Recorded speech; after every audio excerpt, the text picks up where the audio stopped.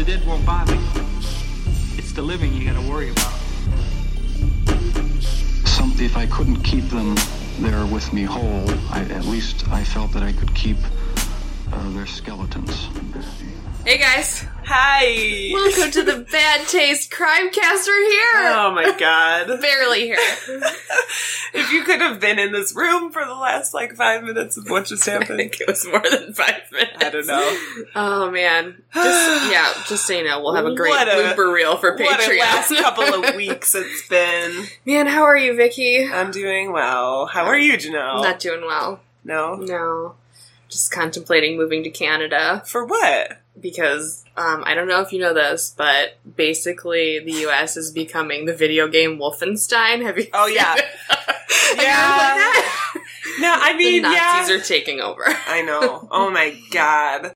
What the fuck is going on? I saw something on Reddit today that was, it was like a gif of British people watching, a reaction gif of British people watching what's happening in the U.S. What the fuck is going on over there? We don't know. I don't know. We can't tell ya. All I know is this is all I have and I'm clinging to it. This podcast is all I have left. We'll strangle it until there's no life left in it. I will strangle the love out of this podcast. For love! Oh man. God. Well, I made it here at least, so we're... Yeah. We're doing it. Yeah, we both had long weekends. I'm sorry. I apologize if I sound a little stuffy. If anybody's been paying attention to the news, Illinois was put in a pond. Well, yeah, it's basically a pond. We were put in a state of emergency, I think, by Governor Rauner a couple weeks ago because of all the flooding, and my basement has got water in it, and I think some of the mildew just hanging around. It's a real shit show. Yeah, we don't know what's happening with this world right now. Thankfully, my house is okay, and I was just, sitting and watching my neighbors pump fucking And I don't live of that water. far from her at all. No, we live very close to each other. Yeah. People are just pumping, maybe water. You're just the chosen one. I am the chosen one. I'm just sitting pretty, no flooding. Oh, jeez. All right, well, let's get into some true crime. True crime. All the time. Yeah. Just one little bit of news. We were kind of talking about this. So there's this British model named Chloe Ayling, and she just returned from being kidnapped. Yeah, I haven't heard this story. Yeah, so she allegedly was kidnapped by a guy who lured her to a photo shoot and said she was kidnapped by a group called the Black Death. The Plague? Yeah. It's like, I don't know, I don't want to say a mob group, but I think it's a human trafficking organization, and said that she was told she got kidnapped because they were going to sell her as a sex slave for tons and tons of money. And then allegedly the person who kidnapped her saw photos on her Instagram of her with her child and then felt bad and returned her, and then he was arrested, I believe, when she returned. Oh, okay. So now they are looking into closer connections between this man and Chloe because apparently they might have had a closer relationship than they've kind of let on to this point. Okay, so a fake kidnapping? Met each other before and have been seen going out together on a couple of occasions. I don't think dating necessarily, but just hanging out. Yeah. So I just thought that was interesting because I remember when the story first broke that she had been kidnapped. I thought, I feel like this is a setup or something, kind of a hoax. Yeah. So we'll have to see for her mom. Yeah, I'm not. Dude, people do crazy things. Have you seen those models that stand? They go and stand on the edges of buildings, super tall ass buildings in Dubai, and I have seen that to get the most Instagram followers or wants to push them off, but I'm don't be that person. Well, and I'm why? Why? Especially in heels. Oh my god, no. I wouldn't have made it even out as far on that I wore ledge. wedges yesterday, and I thought I was going to die on flat ground. Yeah. I just don't understand it. I mean, I'm saying it's not out of the question that somebody would do something that crazy to increase their social media following, or, you know. It's gonna be like that fucking episode of Black Mirror. I have not watched that show. The second season? Nope.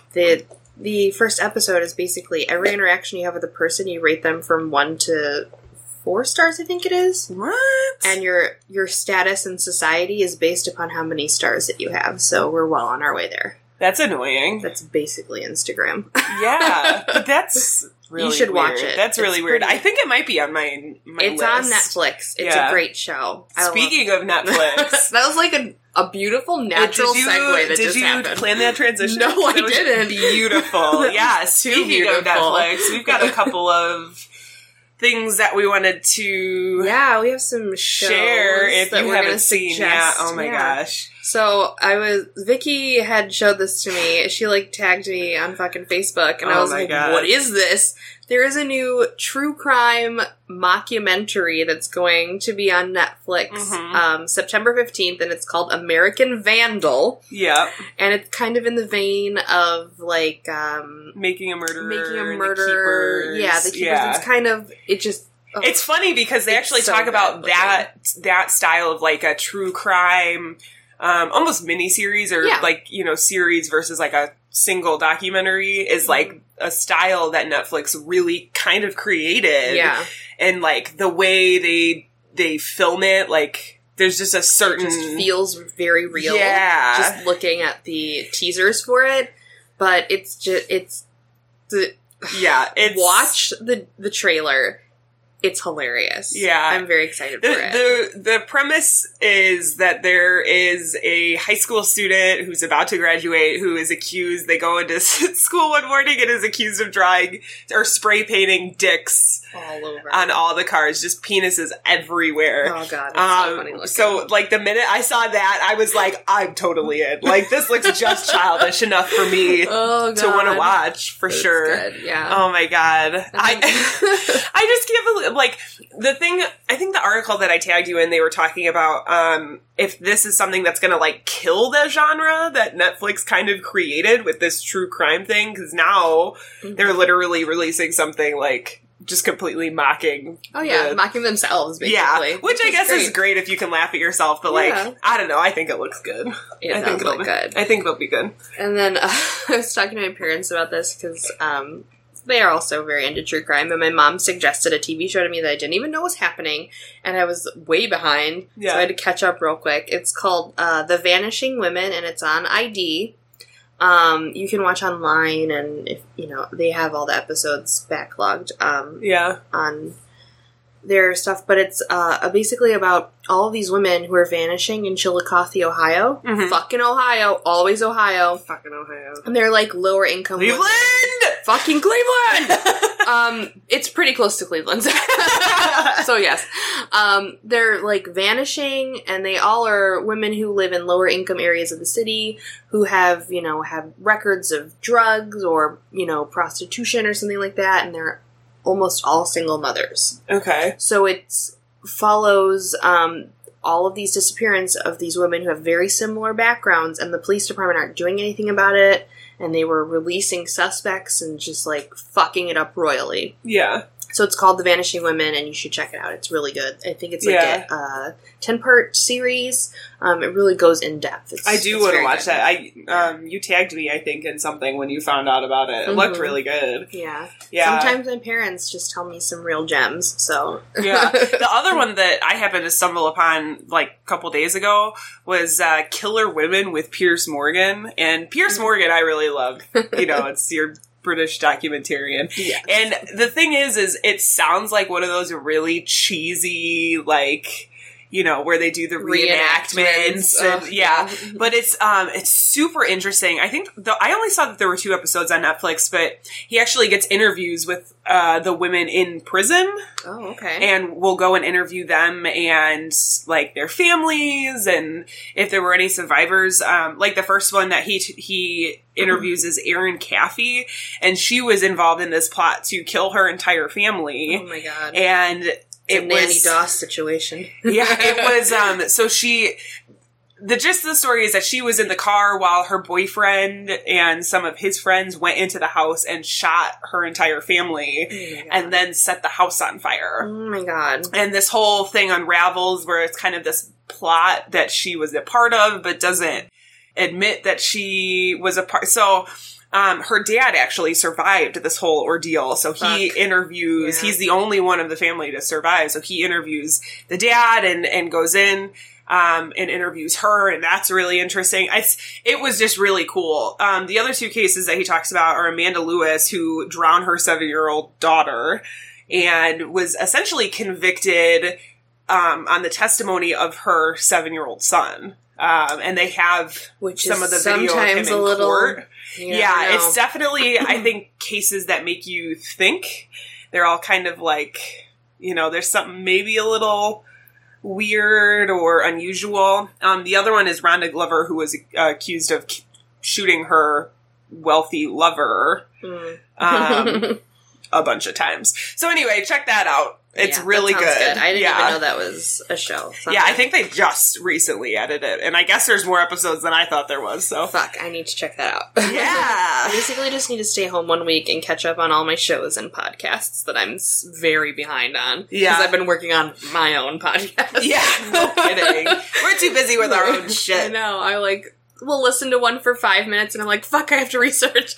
I know. That's the benefit of being able to work in a place where I can just have my headphones in. It's because I'm literally listening to podcasts for 8 hours a day. God damn it, I wish. Yeah, it's great. That's why I always have suggestions for podcasts every week. It's because I'm just burning through them. Makes me sad. Yeah, it's awesome. I wish I could go at that pace. Yeah, right.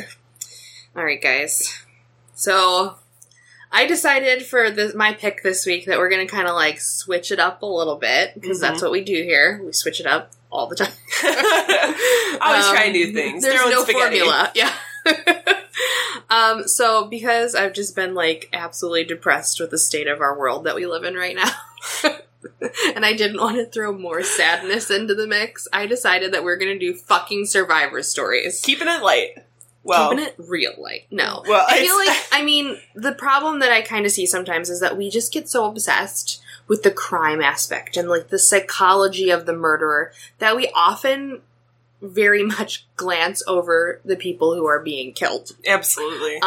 And for this, I just wanted to really concentrate on the survivors and talk about, what happened to them and what they're doing with their life after this just horrible, tragic event. So, yeah. My story today is going to be Holly Dunn Pendleton, and she is a survivor of the railroad killer, also known as Angel Matrino Resendez. So, wait, before we get too far, yes, we're also going to put a trigger warning on this too. Yes. Just before we get too far into it, yeah. I'm going to be reading some actual stuff that she had written. She has a book, and a few excerpts from interviews with her. So there's going to be actual her telling the story. So it's going to get a little graphic at some parts. If you need to turn it off, we understand for a minute. This content may not be appropriate for all listeners. Yeah, it's going to be a little bit hard. Yeah. So I might have to take it. So much for keeping it light. I know. God damn it. I might have to take a second myself to collect myself. Because I was writing this and just being doing the deep breath thing, God damn it. Oh my God. So I was we need to do a warning. Yeah. All right. Continue. Okay, so this is going to be, we're going to start off with her words. It was an August night in Lexington, Kentucky in 1997. My boyfriend Chris and I had been at a busy university party when we decided to get some fresh air. We wandered to the railway line a few blocks away and sat chatting by the tracks. An hour later or so, as we stood to leave, a man appeared from behind the electrical box, blocking our way. There was nothing particularly distinctive about him. He was in his late 30s with olive skin and dark hair, but his eyes were unsettling to me.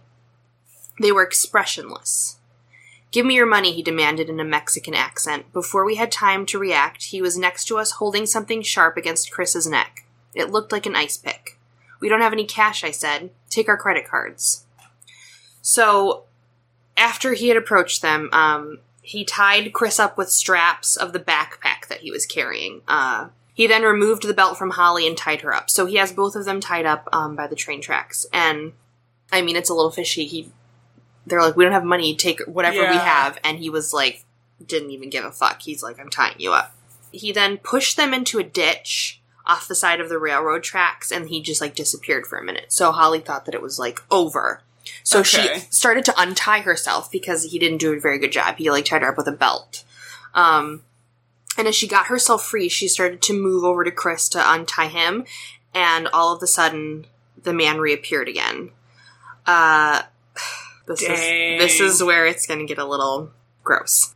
The man came back, and he had a large, giant rock in his hand. And before Holly could, like, get up to, like, push him away, he just dropped it on Chris's head. And it basically cracked his skull wide open. Oh my god. So we're going to go back to her telling the story. Chris fell still and began to gurgle. Turn his head to the side so he doesn't choke, I begged the man. He's gone, the man replied casually. He began to tug at my jeans, and I realized with horror that he had planned to rape me. I started to kick and scream, but was silenced when he stabbed the ice pick he had been holding into the side of my neck. I have no idea how long the attack lasted for. My mind drifted up and out of my body, but afterwards I begged him to put my trousers back on. If they were going to find my body, I didn't want to be naked. Bizarrely, he agreed. He then began to whack me across the head with something, a plank of wood, I think. I didn't feel pain, just an immense pressure with each blow. I slipped into unconsciousness. When I woke up, the man had left. I staggered towards a nearby house, covered in blood. I was taken to the hospital with a broken jaw, a smashed eye socket, an inch-deep stab wound to my neck, and many, many cuts and bruises. My parents and sister rushed to my side. Chris is gone, isn't he? I asked my father, and he nodded. I had spent 5 days in the hospital. I guess I was still in survival mode because I just felt numb. As soon as I had recovered physically, I returned to university, and I was trying to ignore what had happened. But the thought that Chris's killer was still out there somewhere kept me awake at night. A year later, the emotional trauma finally caught up with me, and I started to attend a support group to work through my grief and the suffocating guilt I felt as surviving the attack. Jeez. So, yeah, I told you it was going to be heavy. And it's always like, so when you're in a situation like that, I feel like you're with somebody else that you know, something happens to that person, like how hard is it to keep going and to keep fighting? I feel like in that moment you'd be so... Especially with someone that you love. They were dating. Hurt and that was her first boyfriend. If you read more into the book that she had written. But survivor's guilt is I think worse than PTSD. Because it's not just PTSD. It's, you're looking at yourself going like, why am I here and that person isn't? And especially when you're a survivor of a series of, he went on to murder more people in the very similar fashion. And when they started to connect this together, you can see. So it took them about 18 months for them to connect Chris's murder and her attack to the serial killer. Yeah. And that was also around the time where she just couldn't take it anymore, and her survivor's guilt crushed her. Because they started to get the case going and realizing that he was killing all these people in the same fashion. Right. And you're the only survivor. Yeah, that's crazy. I mean, it weighs heavily on you.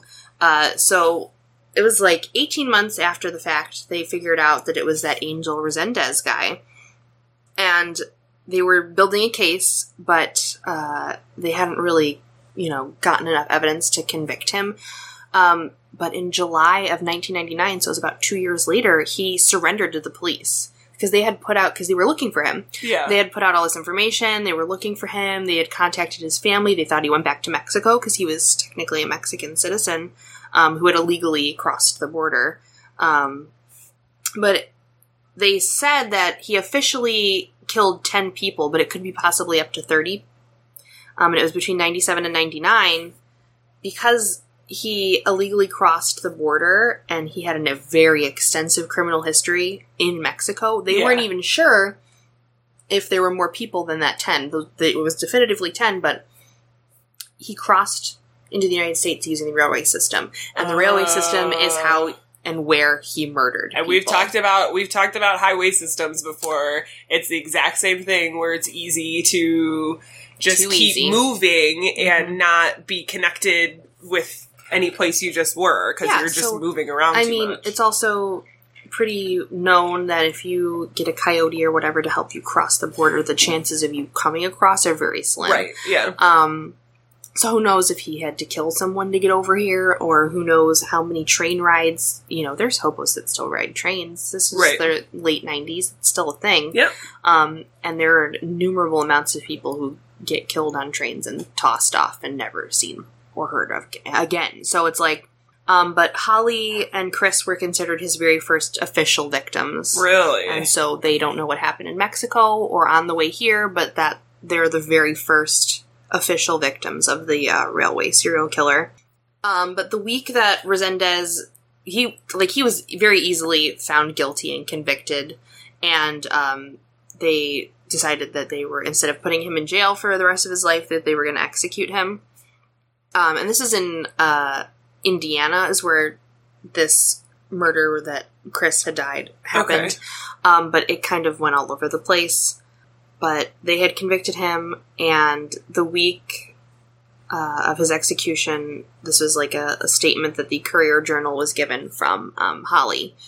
She said that, "I will live with the emotional trauma whether he's in this world or not," adding that she would continue to speak out against sexual assault and domestic violence. "The scars will never completely go away, but I have learned to live past the trauma, and I have focused my energy towards helping others." So she took this experience and she founded a victim advocacy group called Holly's House. Okay. And the center is in Indiana, and it just helps victims of molestation, rape, survivors of murder, just any sort of trauma. Right. They help these women and these children and these men to get past it. So they do a lot of outreach. They do a lot of counseling. They do programs in schools where they go and teach children about, like, what is a good touch, what is a bad touch, when to tell somebody if something's happening to you. That's amazing. Because I feel like I always appreciate when you have victims of tragedy like that can take that and turn it into something positive. Something amazing. To, help the community or whatever. You see that a lot of times too with, like, people who've been wrongfully convicted, exonerees come out and they start foundations to help other people like them, Yes. So that's always good to see that, I think. So, he wound up being executed in Huntsville, Texas. That's where the last murder had taken place, in June 27th of 2006 by lethal injection. And his final statements, he had asked for forgiveness. So I'm just going to read his final words and we can discuss that. Oh, jeez. I want to ask if it is in your heart to forgive me. You don't have to. I know I allowed the devil to rule my life. I just ask you to forgive me and ask the Lord to forgive me for allowing the devil to deceive me. I thank God for having patience with me. I don't deserve to cause you pain. You did not deserve this. I deserve what I am getting. And before drawing his final breath, he claimed to be Jewish and prayed in Hebrew and Spanish. I mean... What? Yeah. So... Hold on. Yeah. So, was that like a legitimate claim that he was being possessed by the devil or following the devil? Or do you think that was more of a spiritual, like, generalization, not necessarily a literal... I think it was more of a spiritual generalization. Yeah. I have a hard time believing that he's truly repentant because there was absolutely no motives to any of the killings. He didn't really steal anything. Maybe a couple bucks here and there. But nothing of significant value. There was no motive. He randomly picked people out. Jesus. It was crimes of opportunity. And it was not like a robbery gone wrong situation. He came with a weapon. He assaulted several people before killing them. It sounds so random, too. It sounds like a true serial killer, a psychopath, someone who's out there to kill someone, to hurt. I don't believe that he is was truly repentant. I think that he was just hoping that he wouldn't go to hell. Yeah. You know, because for some reason he believed, you know. Well, and even in that last statement, it was a lot of I, me, exactly. I. And it's there. I feel like that's someone covering their ass. Yeah, well, and a lot of serial killers will say, instead of making their final statements or any statements that they make about the victim or about it's always about themselves. Mm-hmm. Well, not always, but a lot of times it's like, I feel like I was put in a bad situation. I'm a product of whatever. I that. Yeah.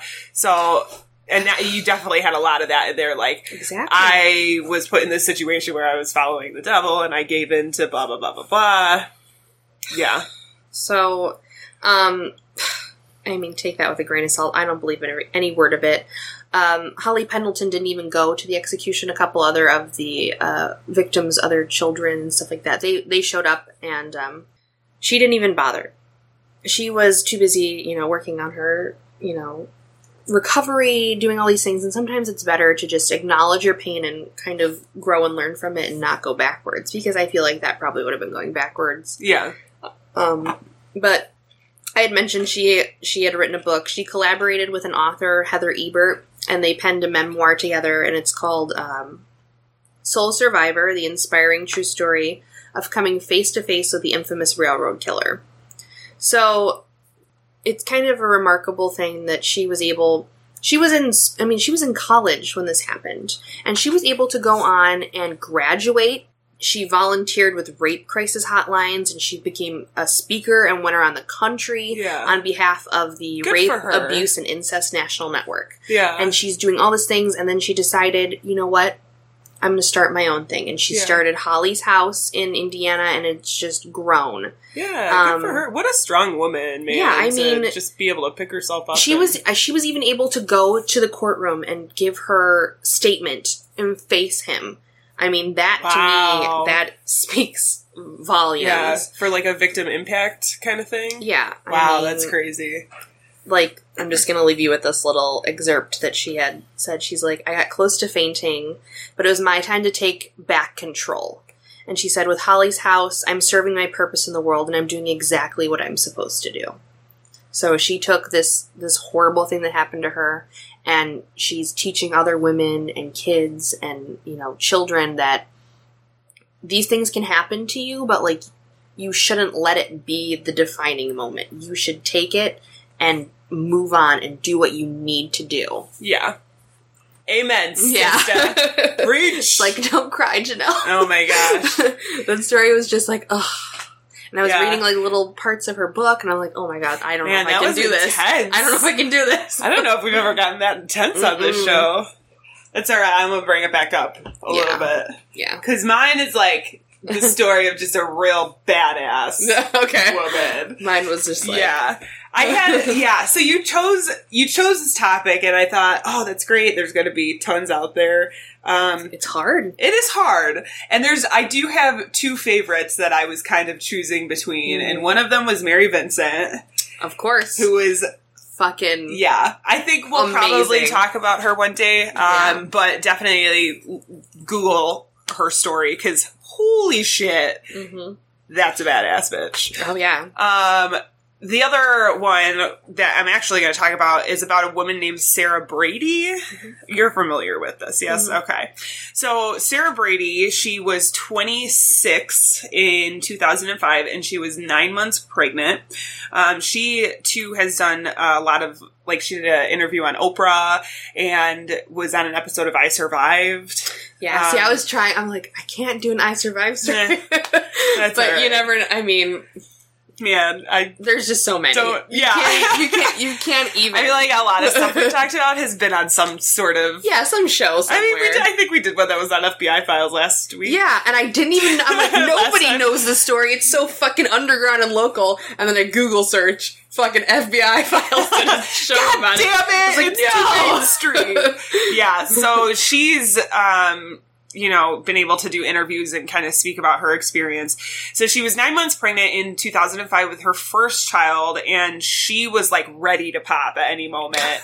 Yeah, she was 5 days. She thinks of like the Jiffy Pop popcorn, just like it's gonna blow. It's gonna blow. Yeah, she was 5 days overdue on her pregnancy, and she had just got engaged, and she was like waiting to get married to her fiance and start this family. So one night, out of the blue, she gets a phone call from some woman who is claiming that her name is Sarah Brody. So Sarah Brady and Sarah Brody. So she says her name's Sarah Brody and that she had gotten this gift, like a baby gift, that had somehow mistakenly ended up at her house. She had claimed that she was also 9 months pregnant, and there must have been like a mix-up in the registry. Okay. Which you could see, their last names are one letter off. Like, what are the chances? Mm-hmm. She's also 9 months pregnant, so she should be getting baby stuff. Okay. That doesn't sound weird at all. So I'm too suspicious. I'd be like, nice try, bitch. Yeah. I don't think so. You can keep it. Yeah. So Sarah Brady, she didn't honestly really think anything of it, and she goes over to this woman's house to go get her gift. The box that had arrived had a couple of things that were actually on her registry, including baby bottles and stuffed animals and like other baby things, but there wasn't like a packing slip or an invoice or anything in the box. Mm-hmm. Well, this woman who claimed her name was Sarah Brody, said that she had misplaced the air bill that came with the box. Oh, well, that's like a harmless. Yeah, you always throw that shit away. You're like, whatever. So, Sarah picked up the box and went home. That was it. Okay. Yeah. So, harmless enough. So she goes home, goes on about her day. Later that same day, she gets another phone call from the same woman who said her name was Sarah Brody, saying that UPS had just delivered another box that was meant for Sarah Brady. This time, instead, the two of them kind of like talked on the phone and were chatting about things. She would say in interviews that she kind of thought this woman was just like a lonely pregnant woman, and she felt really sorry for her. Mm-hmm. And so she was, she wanted to be nice and started chit-chatting with her. She did later that night tell her fiance too about this, like these packages showing up at this woman's house that were meant for her. So he knew about it. Mm-hmm. And the next morning she decided to go back over to the apartment to pick up the second package. Again, when she got there wasn't like any indication of who had sent it. There was no packing slip, no invoice. And this woman again said that her husband had like misplaced the air bill. But this time she insisted that Sarah stay and look for it. Like, she was like, oh no, I just misplaced that. Like, if you come in, we can look for it together. Mm-hmm. Okay. And I always think in this story, like, yeah, I guess that doesn't really seem that weird. It's not, I don't know. Would you go into somebody's house? Yeah. Like, yeah, okay. That's not, it might be a little strange, but I'll go with it. So she goes inside and the two of them start looking around the house, and they go into a bedroom. And in the interviews that she gives, she kind of says, I don't even know what possessed me to look at that nightstand, but they go into her bedroom, and she looks at the nightstand and sees an inhaler sitting on the nightstand. And what she saw was on the label, it was not the name Sarah Brody, but it was somebody named Katie Smith. Mm-hmm. Okay, so that's weird. Don't know who this Katie Smith person is, but she got this really bad feeling. And before she was able to flee from the apartment, the woman who we now know is Katie Smith and not Sarah Brody, she collapsed and started claiming she was going into labor. Oh, God. She's like, oh, my God, I'm going into labor, blah, blah, blah. So not really knowing what else to do, Sarah helped this woman into her bathroom. Once she got Katie into the bathroom, Sarah turns to leave out of the door, and Katie asks if she could give her new friend a hug, which is like, okay, I thought you were going into labor. That's really fucking weird. Super weird. She says, I want to give my new friend a hug, and she didn't even have a chance to say no before this woman just grabbed onto her and, like, squeezed her in this embrace. Just started squeezing her tighter and tighter and tighter, and she, like, she couldn't do anything. Mm-hmm. So then, this woman, Katie, takes out a knife. Oh, God. And whispers into her ear, you're not going anywhere. Oh, yes. Man. This is like a Lifetime movie. I know. I know it. It's intense. So she was able to knock the knife out of this woman's hand, and the two of them then kind of like wrestled and fought for like 20 minutes. They're just like, and you gotta imagine too, it's like two pregnant women. Mm-hmm. I'm using air quotes, you know. Can you see them? Can you see the air quotes? So these two pregnant women just wrestling around for like 20 minutes. Oh my God. At some point, Sarah manages to get a hold of this knife and was able to stab Katie 3 times before she ran out of the apartment, because she's just she's thinking about her child, her unborn child, and trying to survive and getting back to her fiance, and like, I need to get out to safety. She didn't know it at the time when she left the apartment, but she had actually killed Katie Smith. She died from her wounds. But when she left the apartment, she wasn't thinking about that. She just was trying to get out safely. The police showed up not long after that, and after they went in and searched the apartment, they found a padded belly suit stained with blood that Katie had been wearing to fool all of her family and friends into thinking that she was pregnant. Mm-hmm. Which is like... Level 100 crazy. Yeah, it's a little crazy. Yeah. They also found a crib, diapers, formula, and toys all inside of a nursery that she had put into the house. Oh my God. And they also found, more disturbingly, a diaper bag that had surgical gloves, cutting instruments, medical gauze, and a homemade umbilical clamp. Oh my God.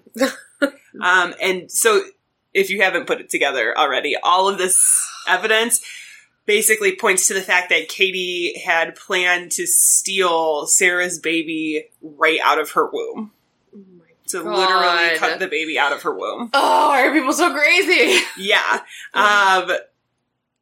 Well...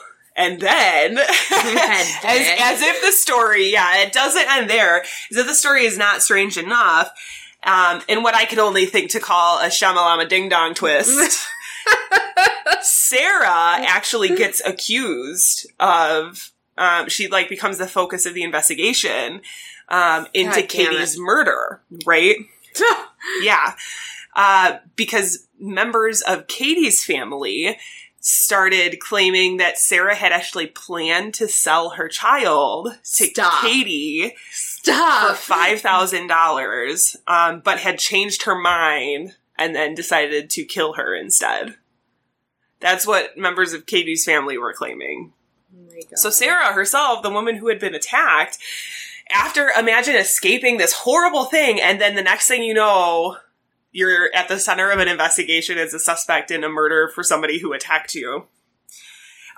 She was completely, like, thoroughly questioned by the police, and she even underwent a 6-hour lie detector test. Yeah, which is, like, crazy. But they obviously concluded that it was completely 100% self-defense, and she was not at fault at all. And she just happened to be, it was almost like wrong place, wrong time kind of thing. Right. Because she was not the first person that Katie had tried to steal their unborn child from. She had faked pregnancy 3 other times after finding these women's personal information on online baby registries. Man. Yeah. And after this, I think, actually, Toys R Us changed their registry policies as far as, like, the baby registries go, because people can actually go online and see the information and do stuff like this, you know. And Sarah did successfully give birth to a healthy baby girl named Michaela Grace on February 16th, 2005. So both mother and daughter survived. Everybody was good, obviously, except for the person who died. The woman who attacked and tried to steal her baby.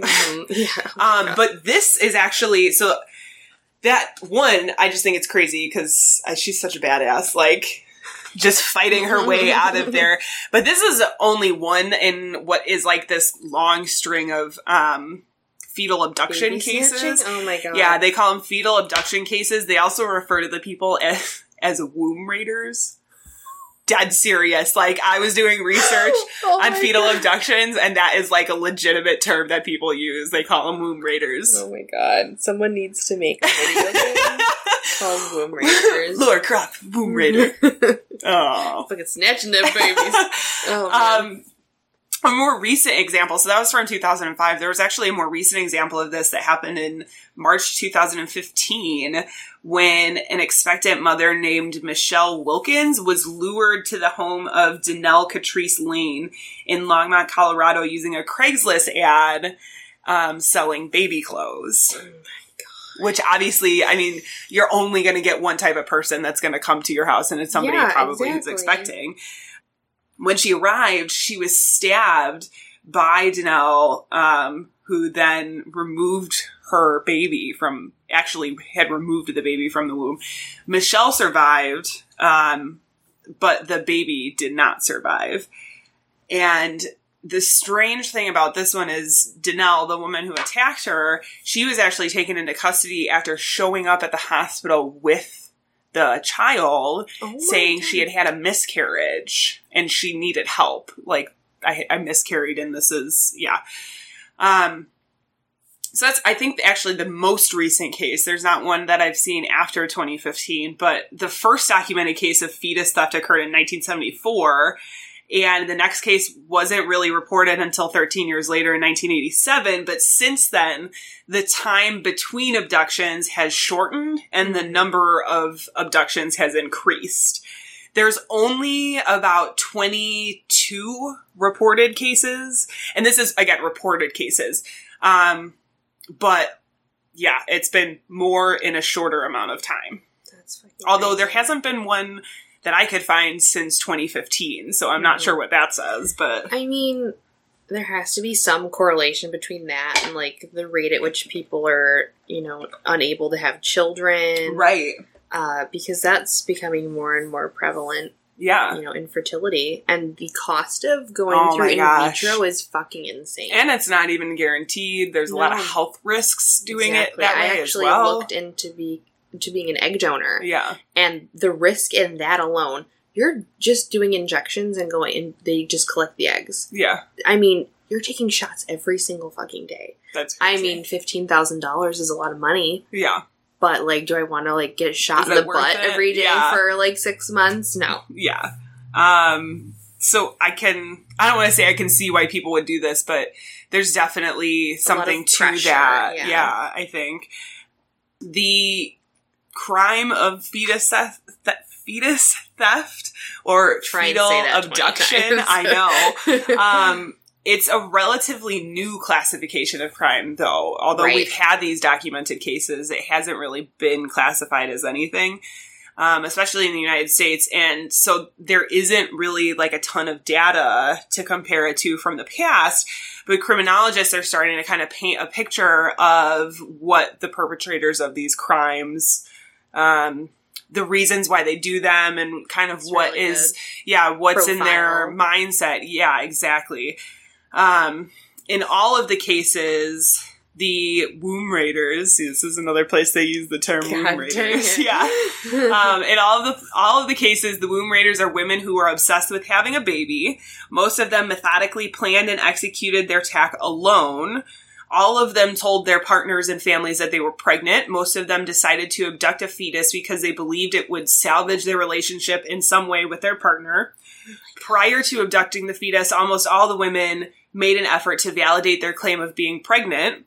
Most of them wore maternity clothing, obtained fake sonograms on the internet.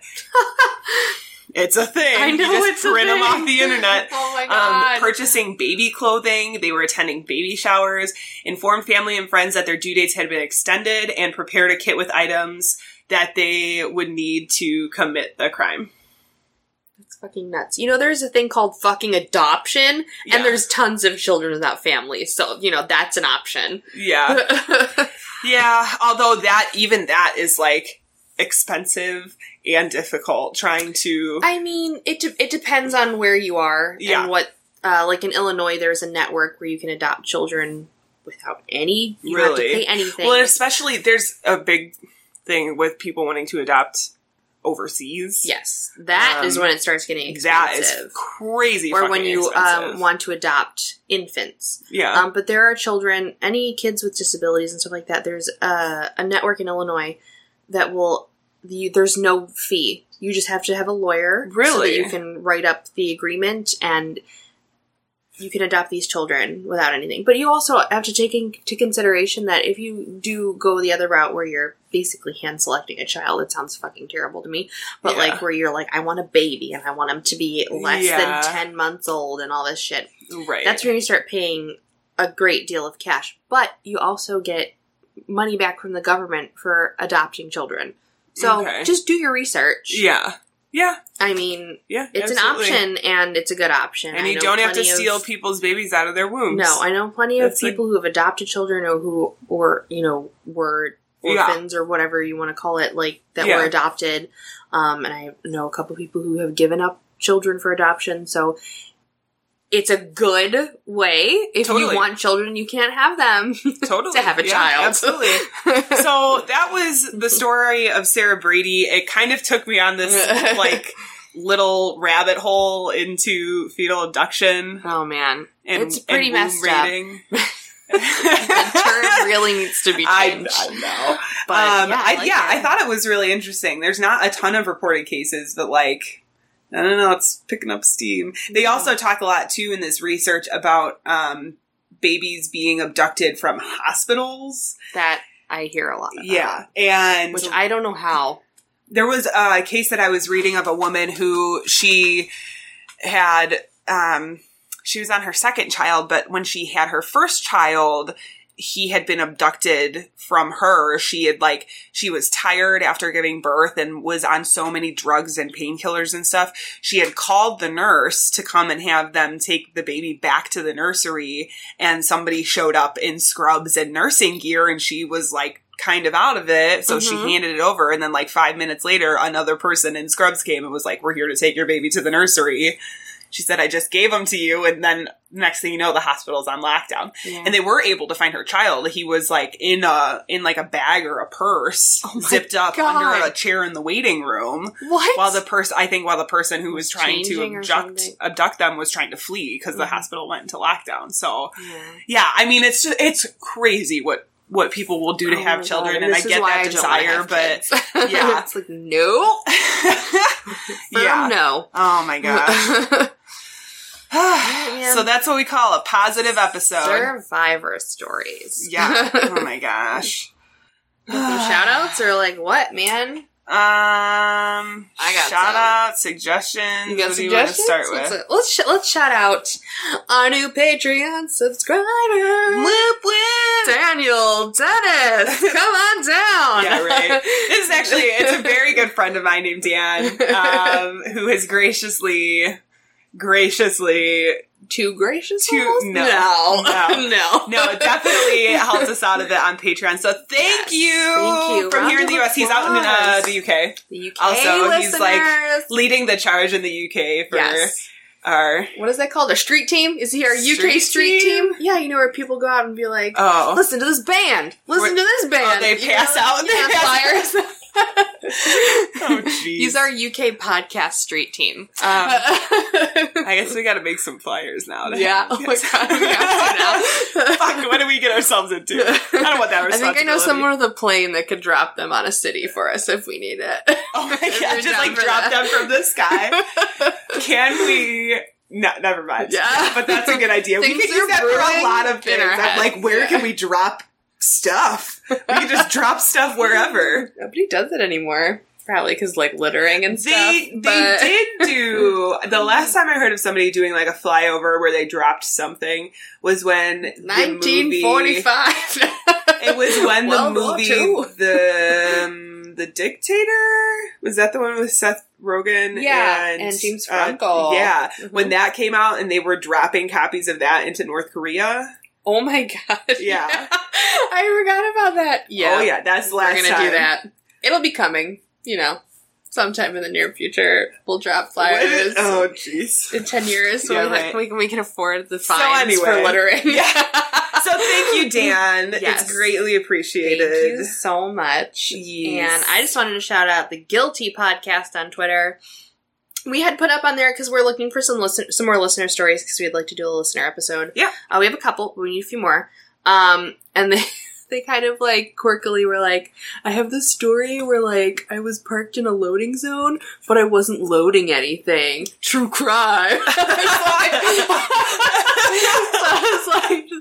That was beautiful. Thank you. So that was the Guilty Podcast listener story. And so that is that like their promo to listen to? Yeah.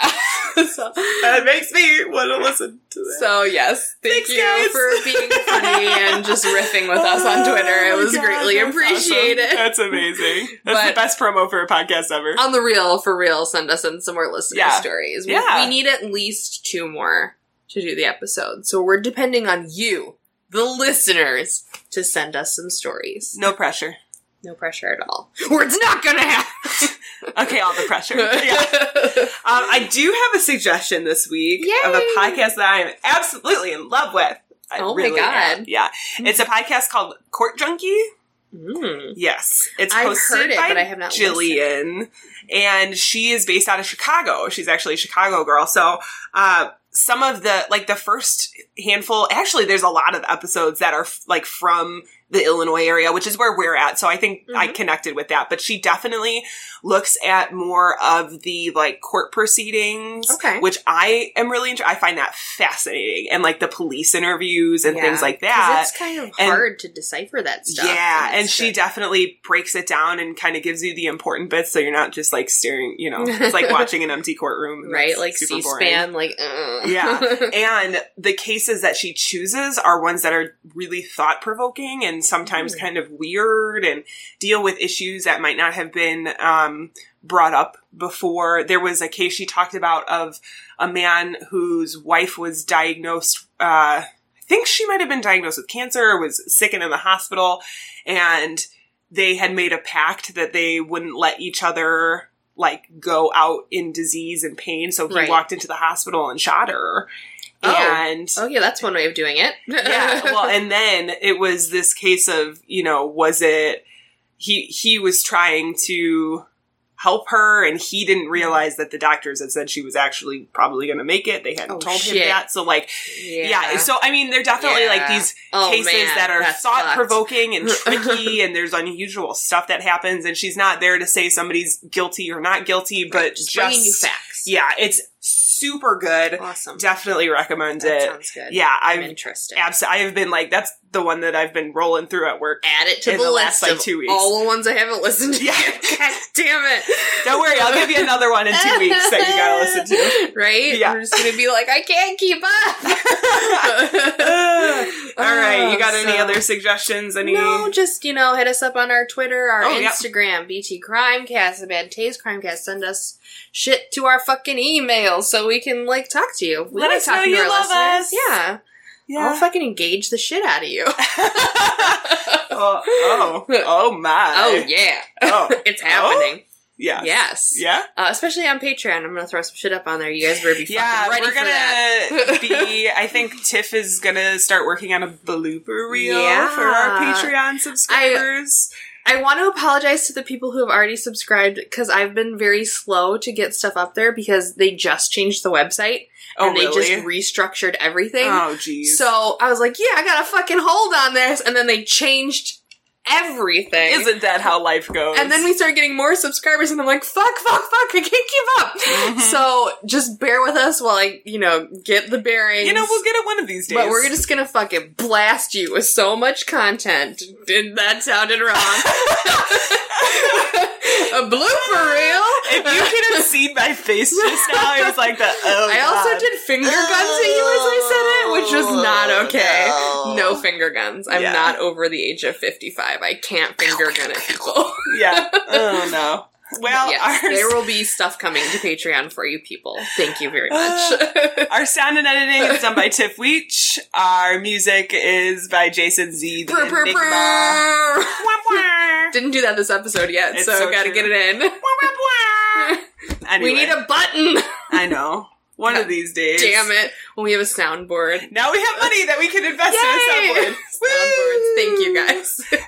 To annoy the shit out of you. Yes. Thanks for listening, guys. Yeah. We'll see you in 2 weeks. Bye. Bye. It was as if a wave of evil washed over this town.